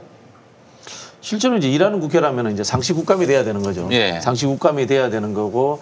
그럼 수시로 이제 관계자 불러가지고 그렇죠. 물어볼 이제 수 그런 있고. 부분이 있어야 되는 거 이제 정쟁이 되지 않도록 하게 하려면은 특정한 주제에 대해서 그 시간 분량 조정도 뭐 지금은 이게 합의제로 되는 거죠, 그죠? 네네. 보통 합의를 하는데 그런 거에 대해서 사전 합의라든 이런 걸 해가지고 과도하게 못하게 해야 돼요. 이번에도 결국은 또 추미애 장관 아들 이야기 계속 끌고 가고 이럴 것 같지 않습니까? 그렇죠. 똑같은 이야기 다른 사람이 와서 되돌이하는 그 상황이기 때문에 정말 국민들이 봤을 때 재미없고 짜증나는 국감이 될 것 같아요. 어떻게 저 국감 관련해서 국정감사는 사실은 야당으로서는 1년에 한 번 있는 가장 큰 축제입니다. 그 정부의 무능과 부패를 들추어내고 그것을 통해서 현실을 바꾸어내는 가장 큰 힘을 가진 기관이기도 하고요. 그 정부도 그렇고 국회도 그렇고 모든 시기가 국정감사에 맞춰져 있습니다. 그래서 국정감사에서 어느 쪽이 기선을 잡느냐에 따라서 완전히 양상이 달라지기도 하고요. 네. 저도 보좌관으로 있던 시절에 매년 목표가 2사람씩 공무원 옷 벗기는 거였고. 아, 그래요? 매년 2사람씩 옷 벗겼습니다. 아, 진짜? 예. 뭐 안 되는 사람을 벗기는 게 아니라 문제가 있는 사람들을 지적해서 그 사람들의 잘못을 꾸짖는 것이 국정감사의 요체이기 때문에 그러면서 실질적으로 제도를 개선한 것들도 있었고 그래서 세상이 좀 더 좋아지게 만드는 일에 참여한다는 자긍심이 들게 해주는 거거든요. 그거는 국민의힘에게도 마찬가지입니다. 문재인 정부가 아무리 철저하게 하려고 해도 부족한 부분이라는 게 있을 수밖에 없고 네. 그런 부분을 서민의 눈에서 찾아내서 지적한다면 거기에 국민들이 환호하게 되어 있는 게 국정감사의 메커니즘이거든요. 이걸 활용을 해야 되는데 제가 모두에 말씀드렸지만 지금 현재 국민의당은 이 아까운 국정감사라는 좋은 기회를 강경화와 추미애라는 두 장관을 마녀 사냥대에 세워놓고 화형식을 하겠다라는 꿈에만 부풀어 있는 거예요. 뭐 그나마도 실패하겠지만 그것이 국민들이 어떤 가려운 걸 긁어주겠냐는 말이에요. 그래서 추미애 장관을 그래서 뭐 장관 사퇴를 받아낸다고 한들 그러면 군 복무 중 휴가증을 내줄 때는 꼭 구두 명령이 아니라 서면 명령을 하라는 체계를 세우는 것으로 국정감사 끝낼 겁니까? 공인인증서까지 다 그렇죠. 해가지고. 그리고 남편이 부인의 말을 듣지 않고 해외로 나가려고 할 경우 여권을 압수할 수 있는 법제도를 완비해서 이 문제를 해결할 겁니까? 야, 페미니스트인데요. 안 되는 거거든요. 그렇기 예. 때문에 지금 그 국민의힘은 방향을 완전히 잘못 잡았다. 거꾸로 얘기하면 딱히 크게 문재인 정부에 대해서 공격할 수 있는 게 별로 없다는 반증이기도 한 겁니다. 뭔가 굵직하고 모든 국민들이 분노할 만한 뭐를 좀 꺼내서 확 뒤집어야 되는데 그럴 수 있는 게 눈에 안 띄는 문제가 있는 거예요. 그러니까 이게 본인들로서는 답답한 상황이겠지만 더 열심히 준비를 했었어야 하고 물론 이제 실제로 국정감사가 내일 시작이 되니까 내일 아침 조간신문부터 나오는 얘기들 보고 다음 주에 다시 평가를 하겠습니다만 지금까지 기조로 봤을 때는 이 정부를 때릴 수 있는 절호의 찬스를 정쟁으로 격화시켜서 국정감사라는 기간 동안 결국 바지가랑이 잡는 인상을 주는 것 외에는 못하는 지금 민주당에게 180석을 몰아준 건 민주당이 예뻐서가 아니고요. 국민들이 일하는 국회를 만들려고 한 거거든요. 그럼 국정감사 기간이라도 일을 해야 되는데 국정감사 기간에서조차도 그 사람 왜 증인으로 안 불러줘? 꼭 나와서 망신 줘야 되는데 이거 하다 지나가면요. 국민들이 국정감사 증인 채택 안 해준 민주당이 욕할 것 같습니까? 그렇지 않습니다. 아무것도 안 하고 떼쓰고 나가 자빠져 있는 국민의힘이 욕을 먹을 것이라는 것은 제가 오랜 국정감사의 경험을 통해서 분명하게 말씀드릴 수 있습니다. 네. 그리고 여당이라고 해서 정부를 감싸고 올 필요는 없어요. 제가 이제 이번에 초선 들어온 뭐 후배한테 제가 문자를 보냈어요. 절대 여당이라고 정부를 봐주지 마라. 공직사회에 대해서는 강하게 비판하고 잘못된 관행들은 깨부셔야 된다. 그러니까 이렇게 대통령은 바람직한 방향인데 공무원들이 일을 안 하거나 혹은 뭐 엇나가거나 이런 경우가 있거든요. 그러니까 이제 국감때 그거 질타해야지. 당연히 해야죠. 그래서 제가 우리 여당 초선들께 한번 제가 좀 제언을 드리자면은 대통령의 국정 철학은 이러이러한데 이 방향을 따라잡지 못하고 이런 엉터리 흐름으로 가서 대통령의 국정 철학에 누를 끼치는 사람이 있다. 이렇게 가시라는 거예요. 그렇게 이렇게 하시면 되잖아요, 그죠? 그런 식으로 이렇게 서두를 던져서라도 특히 이제 이 관계 부처에서 문제가 있는 것들에 대해서는 냉철하게 깨야 됩니다. 제가 봤을 때는 깰 것 많습니다. 뭐 국토부도 충분히 깰 것 많아요. 부동산 문제 어쨌든 간에 국토부가 잘하고 있다고 볼 수 없거든요. 그렇지. 국토부 때문에 우리 정부가 욕을 먹은 거예요. 그런 부분이 있기 때문에 충분히 깨야 됩니다. 기재부야말로 정말 기재부 말할 필요도 없죠. 제대로 짚어야 합니다. 사실은. 그 안에 있는 카르텔은 정부의 말을 듣지 않죠. 그것을 공격하는 건 여야 모두에게 주어진 임무고요. 그것이 어떻게 진행되는지는 지켜봐야겠습니다. 언론들이 그래서 보도하는 거를 있는 그대로 그것에만 뭐 반응하지 말고 왜 언론들은 이 부분은 제대로 안 짚고 있지? 왜 이 부분은 관심을 두지 않고 있지? 이런 것까지 면밀하게 짚어주면은 국감 피감기관들이 미꾸라지처럼 빠져나가는 일들, 비판받아 마땅한 피감기관들이 미꾸라지처럼 빠져나가는 일은 없을 거라 이렇게 생각합니다. 피감기관이 엄청 많아서요. 공격할 포인트를 찾으면 어마어마하게 많습니다. 그것을 두려워하면서 공무원들도 가능한 윤리적으로 똑바른 삶을 살려고 노력하는 것이라서 국정감사가 가지고 있는 효용성은 되게 크고 그거 하라고 월급 주는 거니까 일을 해야죠. 그래요. 저 감시가 잘 돼야 할 텐데 초선 의원들의 역량을 한번 좀 봐야 될 것 같습니다. 절대 정부를 봐주면 안 된다. 특히 임기 말 때 공무원들이 굉장히 느슨해질 가능성이 높거든요. 예, 이럴 때 더욱 눈을 부릅뜨고 초선 의원들이 감시를 해서 정부가 제 할 일을 하고 있는지 따져야 할 것이고 그렇게 해서 야당과 차별하면 돼요. 야당은 지금 완전히 정쟁에 함몰돼가지고 짚어야 될 부분들을 못 짚고 있거든요. 계속 무능하라고 하고 여당은 정부를 직접 관장하고 있는 여당으로서 관장하는 건 아니죠. 감시하는 또 이제 결국에는 정치적 책임을 다 뒤집어쓸 수밖에 없는 여당은 이 정부의 이런 일거수일투족 행정 행위에 대해서 똑바로 제대로 면밀하게 짚어낼 수 있어야 한다. 이런 말씀을 좀 드리고 싶습니다. 이제 우리는 이제 내각제가 아니지 않습니까? 네. 내각 책임제가 아니기 때문에 여당이라고 하더라도 집행부인 행정부에 대해서 충분히 이제 견제 이야기를 할 수 있고요. 과거에 여당에서 공격을 해가지고 장관 옷 벗긴 적도 있습니다. 그렇죠. 예, 그런 사례도 있기 때문에 좀 세게 해줬으면 좋겠어요. 예. 피감기관들은 왜 상시국감은 안 됩니까? 상시국감은 하자니 너무 힘들어서? 실제로 제가 봤을 때 국회의원들이 하기 싫어할 것 같아요. 그렇죠. 어쨌든 그런 것도 있는데 지금 국감 기간을 옮기자는 얘기는 구체적으로 나오고 있어서 지금 9월에 하면 10월부터 또 예산 논의하기 바쁘거든요. 그렇죠. 그래서 추석 전인 여름으로 옮기자라는 게 있어요. 근데 이제 선거를 4월에 치러서 6월부터 국회가 시작해서 국회 임기가 시작된 첫 해만 9월, 10월에 하고 그 다음에부터는 6월로 옮겨서 좀 더 세밀하게 들여다보자 하는 논의가 일어나고 있으니까 요 과정도 좀 지켜봐야 될 것 같고요. 아니 근데 궁금한 분들은 상시국감이 아니라 전체회의에서 문제제기는 할 수 있는데 그럼 보도가 잘 안 돼요. 국정감사 기간엔 모든 지면을 비우고 국정감사 얘기를 하자라는 안목의 룰이 있기 때문에 이걸 또 신경을 안 쓸 수가 없습니다. 알겠습니다. 그래요. 코로나19 확산을 막기 위해서 개천절 집회를 막았고 또 한글날 집회도 막으려고 하는데 경찰이 너무 과잉 대응하는 것 아닌가. 진보 논객 중에 이렇게 얘기하는 사람들도 있습니다. 누구예요? 아니 프랑스의 대문호 모 작가라고. 아니 뭐 물대포를 쏜 것도 아니고 뭐 체류액 쏜 것도 아닌데. 국민들이 비판할 그런 권리를 봉쇄시켰다 이런 얘기도 있지만은 좋다. 그렇게 해서 막을 수 있는데 왜 서울대공원은 그렇게 막 줄 서서 들어가게끔 내버려두냐. 거기도 봉쇄해야 되는 거 아니냐. 왜 광화문만 막았냐. 이런 얘기를 합니다. 그건 정말 말도 안 되는 소리인 게 일단 기본적으로 서울대공원을 가든 어디를 가든 가족 단위로 가든 애인으로 가든 옆에 지나가는 아저씨랑 막걸리를 나눠 마시진 않습니다.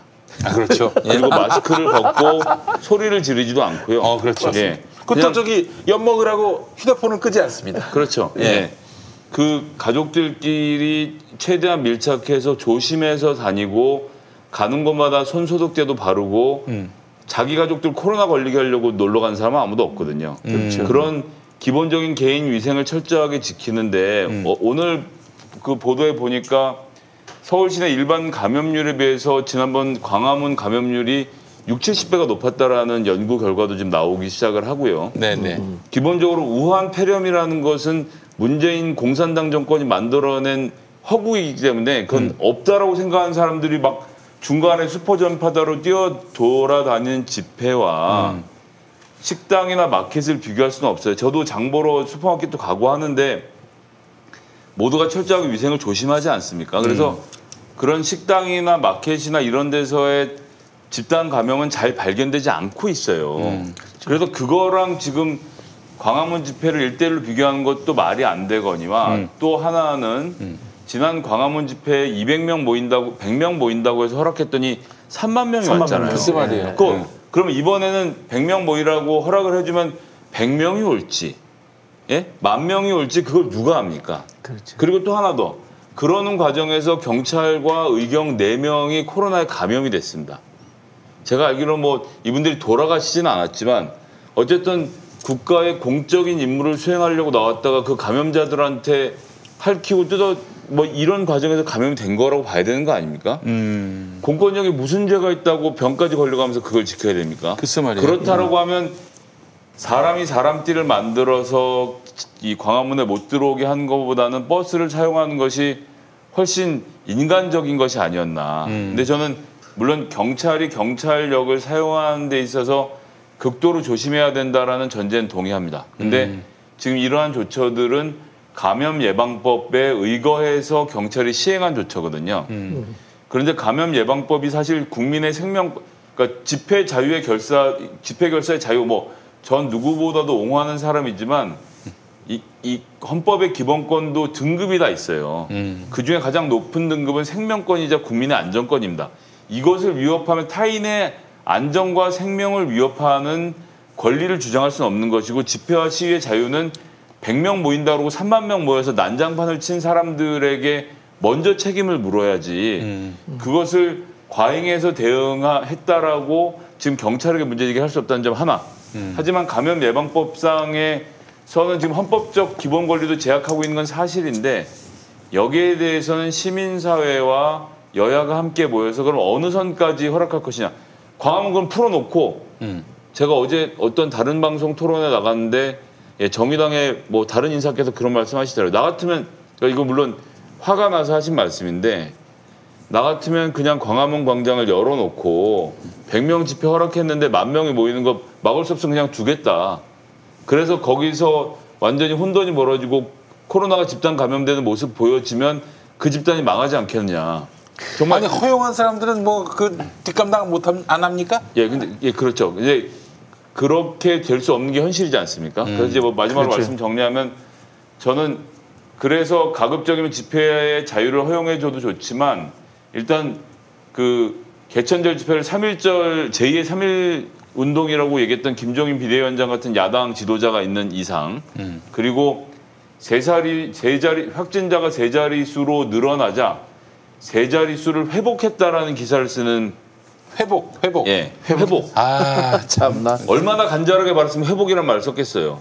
그런 기자들이 있는 이상. 그리고 8.15 집회 때 그렇게 집회 잘했다고 칭찬하던 중앙일보가 3일 후에는 방역 뚫렸다라는 기사로 이 정부를 공격하는 이상은 정부는 이렇게 대응할 수밖에 없다라고 저는 생각하고요. 좀 더 이성적인 논의가 하고 싶으면 본인들이 먼저 이성을 찾기를 좀 그래요. 깔끔합니다. 이게 어쨌든 이제 8.15 광복절 집회를 광화문에 해서 거기에서 이제 코로나가 재확산의 결정적 계기가 됐기 때문에 그렇습니다. 예. 예를 들자면 이 지역이 현재로 상황은 뭐 코로나 출몰 지역인 거예요. 광화문이 지금 그런 상황이기 때문에 당연히 이제 뭐 서울대공원과 비교할 것 없이 막아야 되는 것은 당연한 거고요. 네. 저는 이 상황을 보면서 아까 농담 비슷하게 말해서 야당은 어떻게 보면 감사해야 돼요. 여기에서 또 코로나 뭐 발생하고 이렇게 난리 쳐봐요. 또 야당 또 욕 더 먹어요. 그렇지. 예. 야, 뭐 우리가 그때 뭐 그 집회를 허용하라고 했으니까 우리가 잘못했네. 우리가 잘못 생각했어. 미안해.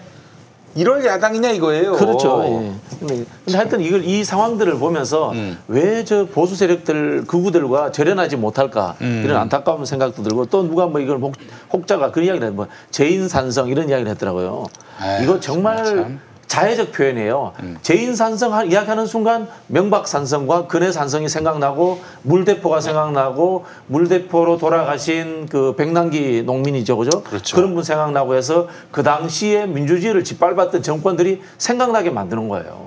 지금 우리가 이 벽을 쌓았던 것은 코로나가 확산되지 못하게 했다는 뜻이고요. 그 당시 명박산성이라는 것은 집회 시위에 참여하신 분들이 청와대에 진군할까 두려워서 그렇지. 그 당시에 청와대 쪽으로 저걸 쌓은 거잖아요. 컨테이너를 쌓은 거잖아요. 네. 이런 생각들이 나게 하는 건데 어떻게 그런 비유를 해서 스스로 자해하고 스스로 자기들이 이명박 박근혜 정권의 그 우둔한 시대의 후예들이었다는 것을 다시 또 밝히고 있는지 참 안타깝더라고요. 한 번씩 보니까.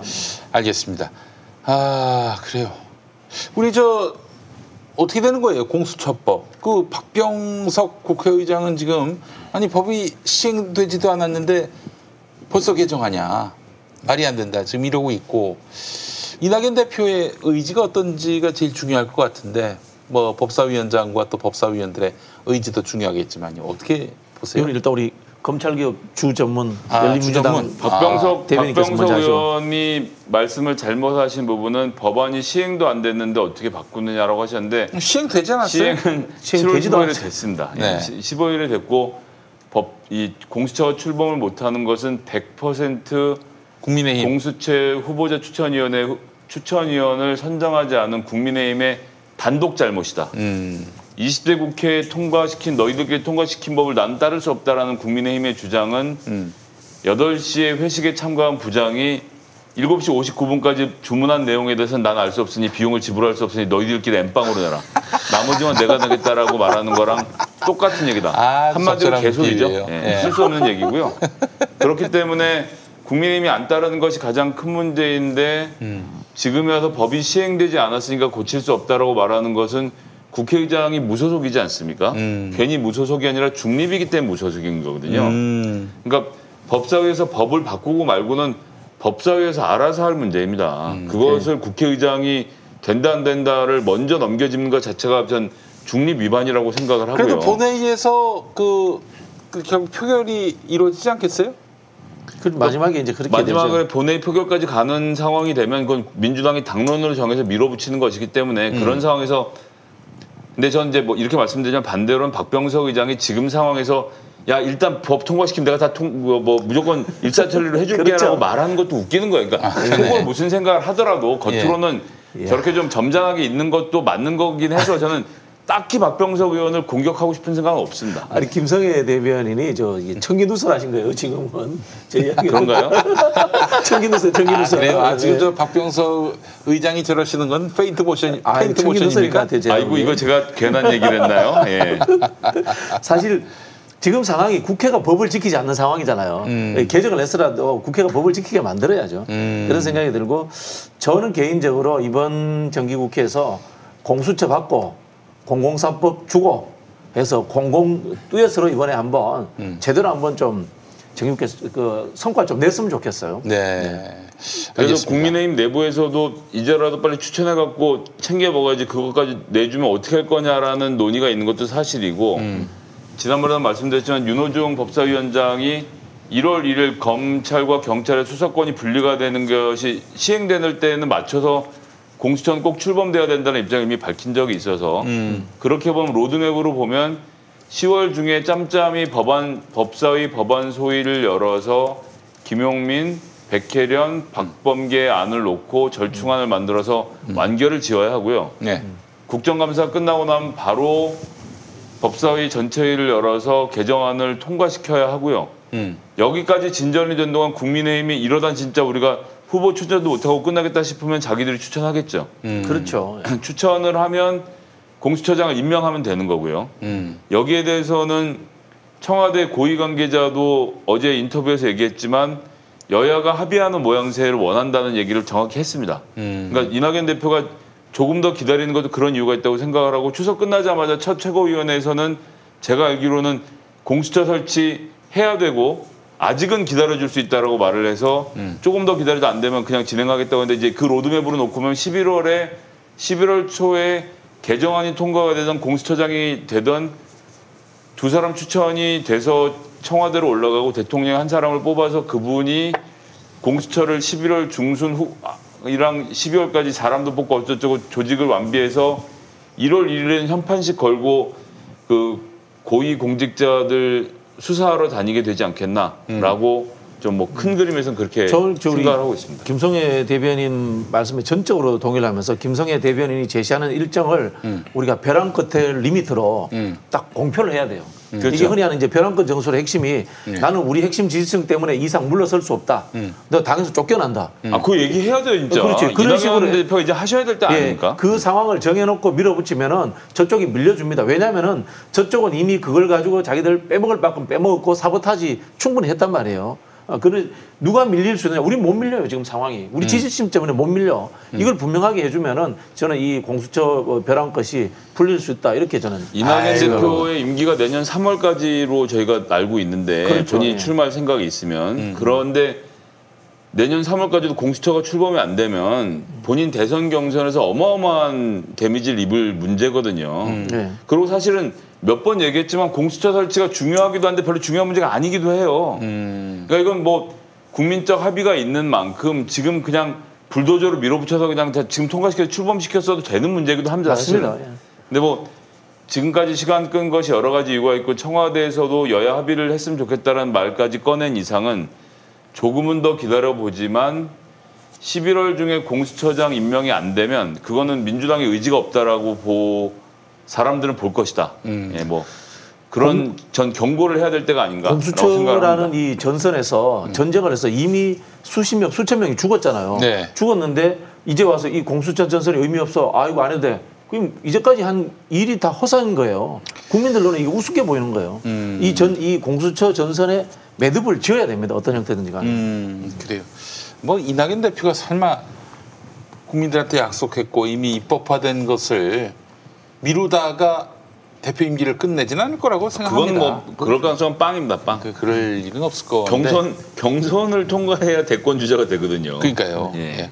자, 근데 또 이낙연 대표에게 중요한 시험대는 바로 서울시장, 부산시장 선거인데 일단 그 후보를 내느냐 마느냐부터 이제 결정을 해야 할 것 같고요.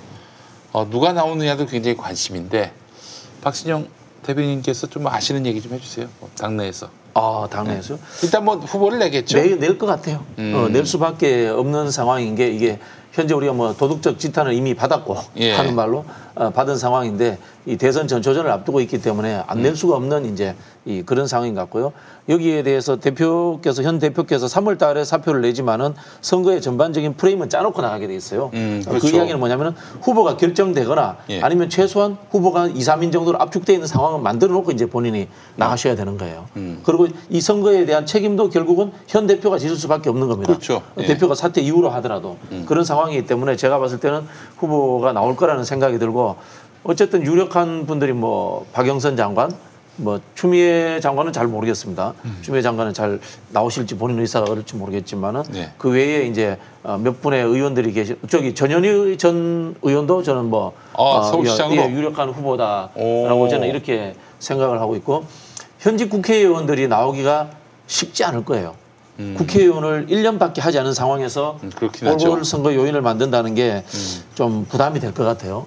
그럼에도 불구하고 이 현역 국회의원이 여론조사에 넣었을 때 상대 후보를 압도적으로 이길 수 있는 유일한 사람이다. 그럴 때는 아마 일부의 족쇄를 풀어줄 수도 있지 않을까. 뭐 이런 생각이 듭니다. 그래요. 저는 일단 우상호 의원은 출마할 거라고 보고요. 거의 100%. 출마할 거라고 박주민 출마를 의원 결심하더라도 의원직을 사퇴하거나 그러진 않아도 되죠? 그렇죠. 경선하고 일단 경선까지 가서 후보가 된다면 사퇴를 해도 되는 거니까. 근데 이제 사퇴할 경우에 감점이 있거든요. 보궐선거를 야기하는 경우에 받아야 되는 감점이 있고 여성으로서의 가점이 있습니다. 그리고 박원순 시장은 지금 현재 초반의 분위기와 달리 상당히 애매모호한 지점들이 많이 발생을 하면서 양쪽이 치열한 공방전을 벌이고 있는 상황이라서 성폭력 의혹과 관련해서 의혹과 관련돼서는 지금 알 수 없는 상황으로 간다라고 보는 측면이 있어서 이 경우에는 그러니까 원래는 여성 후보들 위주로 판이 짜질 거다라고 봐서 추미애, 전현희, 박영선 등이 거론이 됐다가 지금 이제 여기에서 그것을 넘어서 이제 남성 의원들이 들어오는 그림은 됐는데 남성 의원이 들어왔을 때 이 경선상의 불리함을 딛고 과연 포인트를 얻을 수 있느냐 이것도 관전 포인트인데 어쨌건 이 박주민 의원은 결정을 못했지만 항상 이번에 당대표 선거 나간 것도 그렇고 거기에 대해서 좀 서울시장으로서 의지를 상당히 불태우고 있는 걸로 알고 있고 우상호 의원은 오랜 동안의 국회의원 경험을 바탕으로 서울시장에 꼭 도전하겠다라는 좀 확고한 의지를 다지고 있고 박영선 의원은 출마가 확정이라고 봐야 될 것 같고요. 추미애 의원 장관도 이번에 검경 수사권 조정까지의 본인의 역할로 보고 다시 정치인으로 돌아올 가능성. 근데 이제 서울시장 선거냐 아니면 대권이냐 이런 정도의 판단은 해볼 수 있겠죠. 대권? 네, 저는 서울시장이 아니면 예전에 대선 경선에 이미 15년 전에 나오신 적이 있습니다. 컷오프 됐지만. 박영선 의원이? 아니요, 저 추미애 의원. 추미애 의원. 박영선 의원은 상대적으로 서울시장에 좀 확실하게 방향을 정하신 것이고 추미애 장관은 어느 쪽으로 갈지는 좀 지켜봐야 되는 상황이고 박영선 장관은 또 어쨌거나 이번 정권의 핵심이자 복심이라고 불리는 윤건영 의원이 그 지역구를 맡고 있잖아요. 그러니까 윤건영 의원이 손을 들어주는 여부는 아무런 상관없이 예, 박영선 의원 입장에서는 내가 내 지역구를 윤건영 의원한테 줬어. 알겠지? 요렇게 한마디가 주는 어떤 그 무게감 이런 것들도 좀 같이 보지 않겠나 싶습니다. 탁월한 분석이십니다. 그 재밌는 건 오히려 저는 야권인 것 같아요. 네. 저는 야권 후보가 안철수, 유승민을 저는 메이저로 보고 있거든요. 서울시장에 제가 이제 그쪽 정보통이 있어요. 아 그래요? 예, 그쪽 정보통에 들은 바로는 주호영 등등등 당내에 있던 중진들은 안철수를 데려와야 이긴다. 서울시장 선거를 이긴다. 이런 이야기를 하고 있고 김종인 대표와 측근들은 이제 여기는 이제 김무성계도 입장이 비슷한 것 같아요. 네. 유승민을 내야 된다. 이런 상황인데 유승민 전 의원은 자기는 안 나가겠다. 아 그래요? 예. 고사를 밝혔어요. 예, 고사를 하고 있는 이제 그런 상황인 걸로 알고 있고 이것과 연동되어 가지고 부산 선거를 아예 쉽게 끝내버리자 이런 차원에서 김무성 차출론이 실제로 굉장히 현실성이 있다는 거죠. 부산시장 후보로 김무성을 내버리면 부산시장은 자기들 쉽게 먹으니까 서울시장에 전념하겠다. 그리고 김무성이 확정되는 순간 이걸 빌미로 해서 유승민도 나와라, 안철수도 나와라, 대권주자급이라고 하는 사람들한테 그런 걸 요구할 수 있다라는 아마 그런 프로세스를 짤 거라고 이렇게 소식통이 전해지더라고요. 그런데 이제 우리 지난번에 그 얘기했었잖아요. 서울시장은 김종인이 중진은 안 내게 할 것이다. 예. 그런 얘기를 했었는데 부산은 그렇게 해서 김무성한테 주면은 야, 뭐 네가 부산시장 되나 안 되나 뭐 누가 나가도 시신이 나가도 당선될 텐데 뭐 무슨 큰 의미가 있겠니 네 승리에 이렇게 이제 김종인은 생각할 거고 그 부산은 뭐 그렇게 해서 쉽게 먹는다고 판단을 하고 서울은 어떻게 김종인이 결국 김종인이 공천을 줘야 사실은 서울시장 후보로 나설 수 있는 거 아니겠어요? 안철수를 서울시장으로 나갔다 떨어뜨리게 되면 대권주자 한 사람 제끼는 의미가 있지 않겠습니까? 아 그런 방법도 있네요. 그것도 있고 김종인 위원장 입장에서는 거죠. 예. 안철수를 주면은 경선을 안 하고 줄 수 있어요. 야권 연대라든가 이렇게 통합 국면에서 할 수 있는데 이제 유승민 카드가 나오는 이유는 뭐냐면 유승민이 실제로 나오면은 경선에서 유승민이 이길 수 있는 거예요. 서울에 유승민 계보 의원들이 제법 있고 김무성 계보가 제법 있어요. 김무성 계보 지역위원장들이 많아요. 그러니까 유승민, 김무성 연합이 되면은 이게 쉽게 유승민이 후보가 되고 유승민도 또 중도적인 이런 성향이 좀 있기 때문에 중도 개혁의 성향이 있기 때문에 본선 경쟁력도 있다. 이제 이렇게 이제 보고 있는 것 같더라고요 보니까. 그래요. 자, 그거 하여튼 뭐 아주 재밌게 전개될 가능성도 있는데 그 유승민이 안 나간다. 뭐 공천은 안 줄 것 같고 안철수도 후보를 낼 가능성은 없다. 안철수 대표는 제가 보기에는 하고 싶어 하는 것 같아요. 하고 싶은 거 하고 싶어 하는 것 같아요. 근데 저는 기본적으로 안철수의 정치라고 하는 게 제가 무슨 대권을 바라본다든지 서울시장을 바라본다든지 그런 액션은 많이 취하는데 궁극에는 주식이 아닐까 싶어요. 주식을 위해 정치하는 분이 아닌가. 뭐 정말 대권이라는 원래 근데 이게 국회의원 되면 백지 신탁 해야 되는 거 아니에요? 저희 주식을? 아이 알게 모르게. 아니 그 산자위가 아니면 또 회장 상임위가 아니면 괜찮으니까요. 예, 그렇게 해서 지켰고 절반 재산의 절반을 기부하겠다라고 하고 대권 주자가 된 다음에 안랩 주식이 기본 4배가 올라서 반도 동그라미 재단이라고 본인이 관리할 수 있는 재단으로 넘겨놓고 그리고 반을 지키고 있는데 실제 재산은 2배가 늘어난 상황에서 한 번씩 출마할 때마다 주가가 출렁출렁하고 있는 중이죠. 그래서 주식을 안 본다고 하면 거짓말일 것이고 서울시장이 되면 글쎄요. 근데 안랩이라는 회사야말로 정부의 관급을 많이 따서 거의 독점적으로 정부가 키운 기업이라고 해도 과언이 아닌 회사라서 이 안철수가 정치권에 머무는 이상은 여기 하여튼 계속 긍정적인 시그널을 주겠죠. 내가 다시 회사로 돌아간다 이러면 주가가 쭉 빠질 거예요 아마. 못 돌아가는 거지 뭐. 하여튼 저는 이 자수성가형 기업인이 네. 정치에 나오는 것은 기본적으로 좀 맞지 않다는 생각이 드는 게 저희가 이제 정치학 공부할 때 그런 이야기를 해요. 네. 정치학이 존재하는 이유가 경제에 때로는 반하기 위해서 존재한다 그러거든요. 그 무슨 말입니까? 경제는 효율성이에요. 돈 되면 돼 뭐든지. 네. 근데 정치는 민주주의는 늘 비효율적일 수 있어요. 그렇지. 자본이 모아져야지 뭐 투자도 하고 큰 돈을 벌 수 있잖아요. 네. 민주주의는 권력을 나누는 거잖아요. 예. 그렇기 때문에 민주주의는 늘 좀 비효율적인 측면이 있어요. 근데 이제 오너십이 강한 이 기업인들 출신들이 정치권에 들어오면은 이걸 못 참아내요.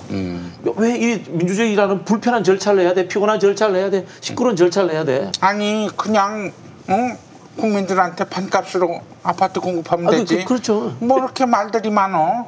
이렇게 이제 그래서 우리가 이제 이 왕 회장님이 또 이 과거에 정경유착이라는 이야기를 하고 국가독존 자본주의다 이런 이야기를 하는 이유가 거기에 있는 거예요.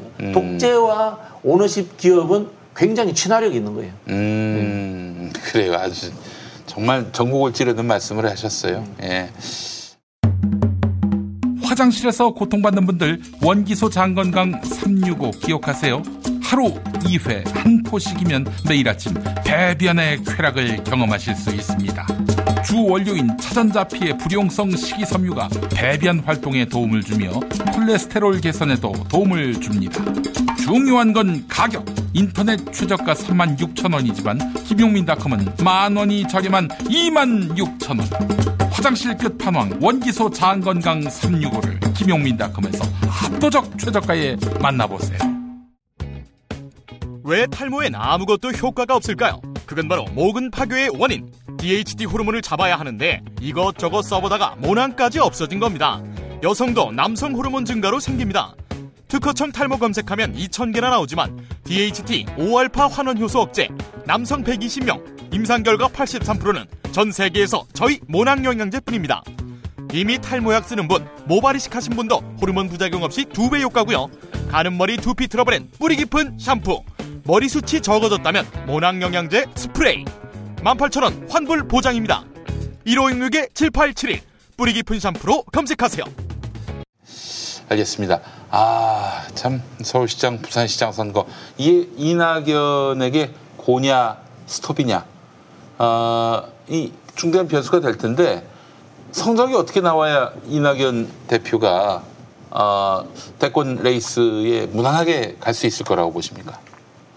2승이면은 뭐 2승이면 퍼펙트하고 고속도로고 1승 1패면은 무난하다 이렇게 봐야 되겠죠. 2패면은 그럴 가능성은 현재로서는 거의 없어 보이지만 서울시장은 뭐 지금 할 얘기는 아니지만 서울시장 선거 지기는 참 힘들어요. 지금 절대 져서는 안 됩니다. 서울시장. 지면은 서울시 시의원 중에 그 국민의힘이 10명인가 8명인가밖에 안 돼요. 지금 서울시 전체 100 몇 명의 시의원 중에 그만큼 보병의 숫자가 좀 절대적으로 부족하고 국회의원도 이 민주당이 절대 다수인데 이 선거에 나가서 진다?